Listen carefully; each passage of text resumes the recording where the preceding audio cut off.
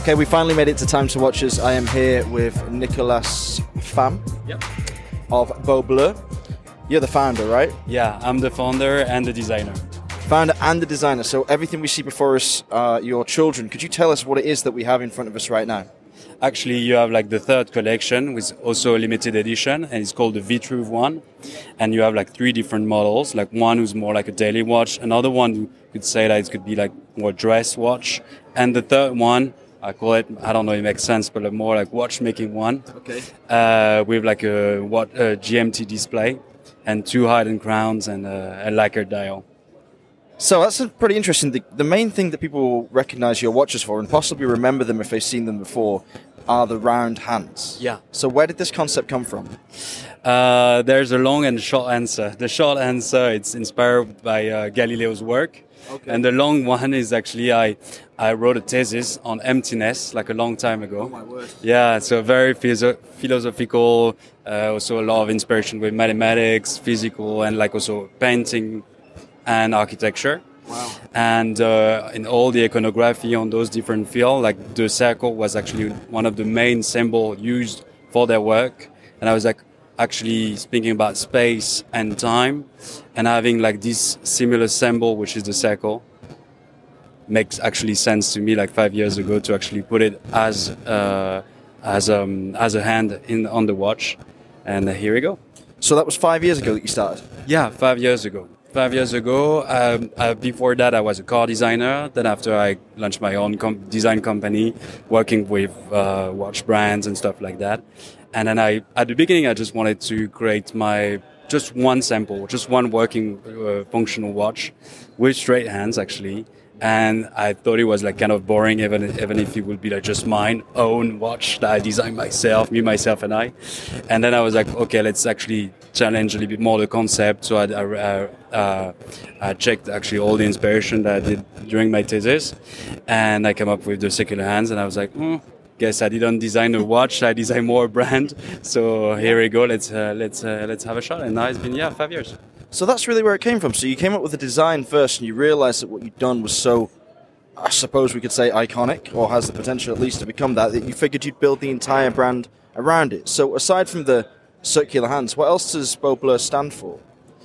The idea was at the beginning when I actually saw the design in front of me, and I was like, okay, do I create another brand?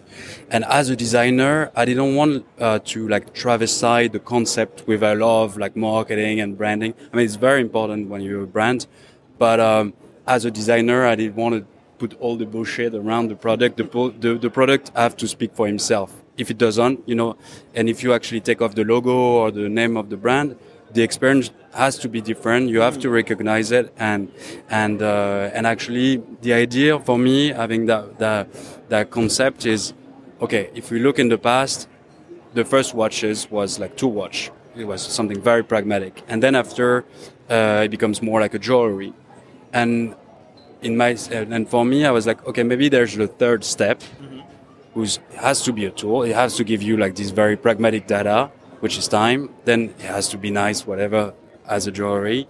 And maybe like a third step would be something more experimental, something like actually you have the data on your oven if you want it, the hour, or on your phone, obviously.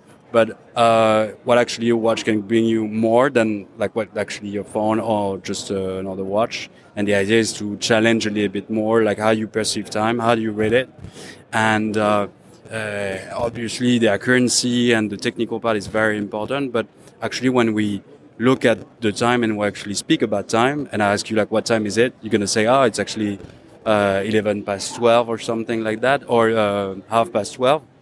But no, it's not half past 12. It's actually 36 or something like that. So you actually manage the precision of how you perceive time and how you tell time.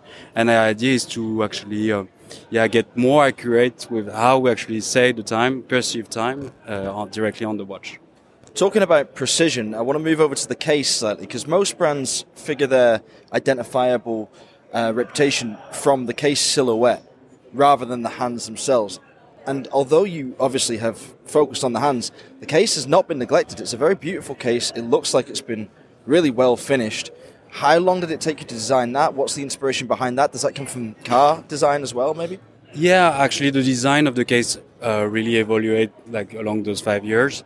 As a car designer, I mean, like telling you a story on the dial is one thing, but also I know that in the watch industry, like everyone brags, telling like, yeah, we get like 0.01 millimeters of details and stuff like that. And it's like, yeah, that's true, but why we actually only put it on the movement or on the dial? We can actually do it, be more generous in terms of shape on the case himself. Okay. And the idea is to keep like having other stuff, other details to actually appreciate on the side of it, and having like add-on lugs on one case, having like and so the car inspiration that I get on the first collection became more something more architectural at the end, like now with the third collection, and playing with those different surfaces with brush or polish, and because when you're a car designer, people think that you actually design the shape, but what you're actually doing more, it's like trying to design the reflection, plays with the light. Really? Yeah. And then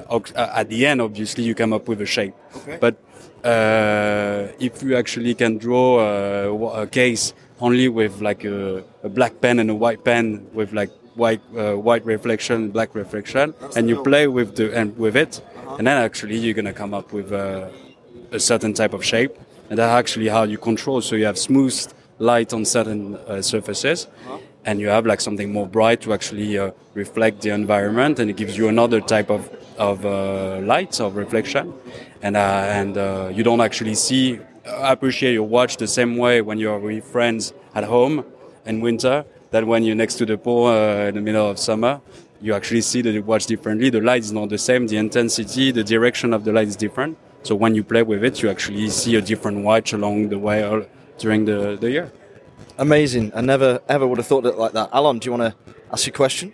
I actually do. Compliments on the novelties. Thank you. I've been introduced to you and your brand by Frédéric Tempier, so this is a shout out to you, buddy. Love what you guys do. You're actually a trendsetter.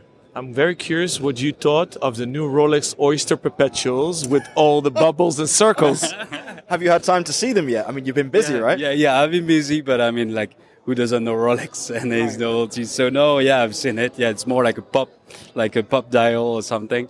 Yeah, I've seen it. I mean, it's interesting. I mean, like it's quite new. Actually, that's I think they came up with like the different color, the dials color in the last year, I think. Yeah.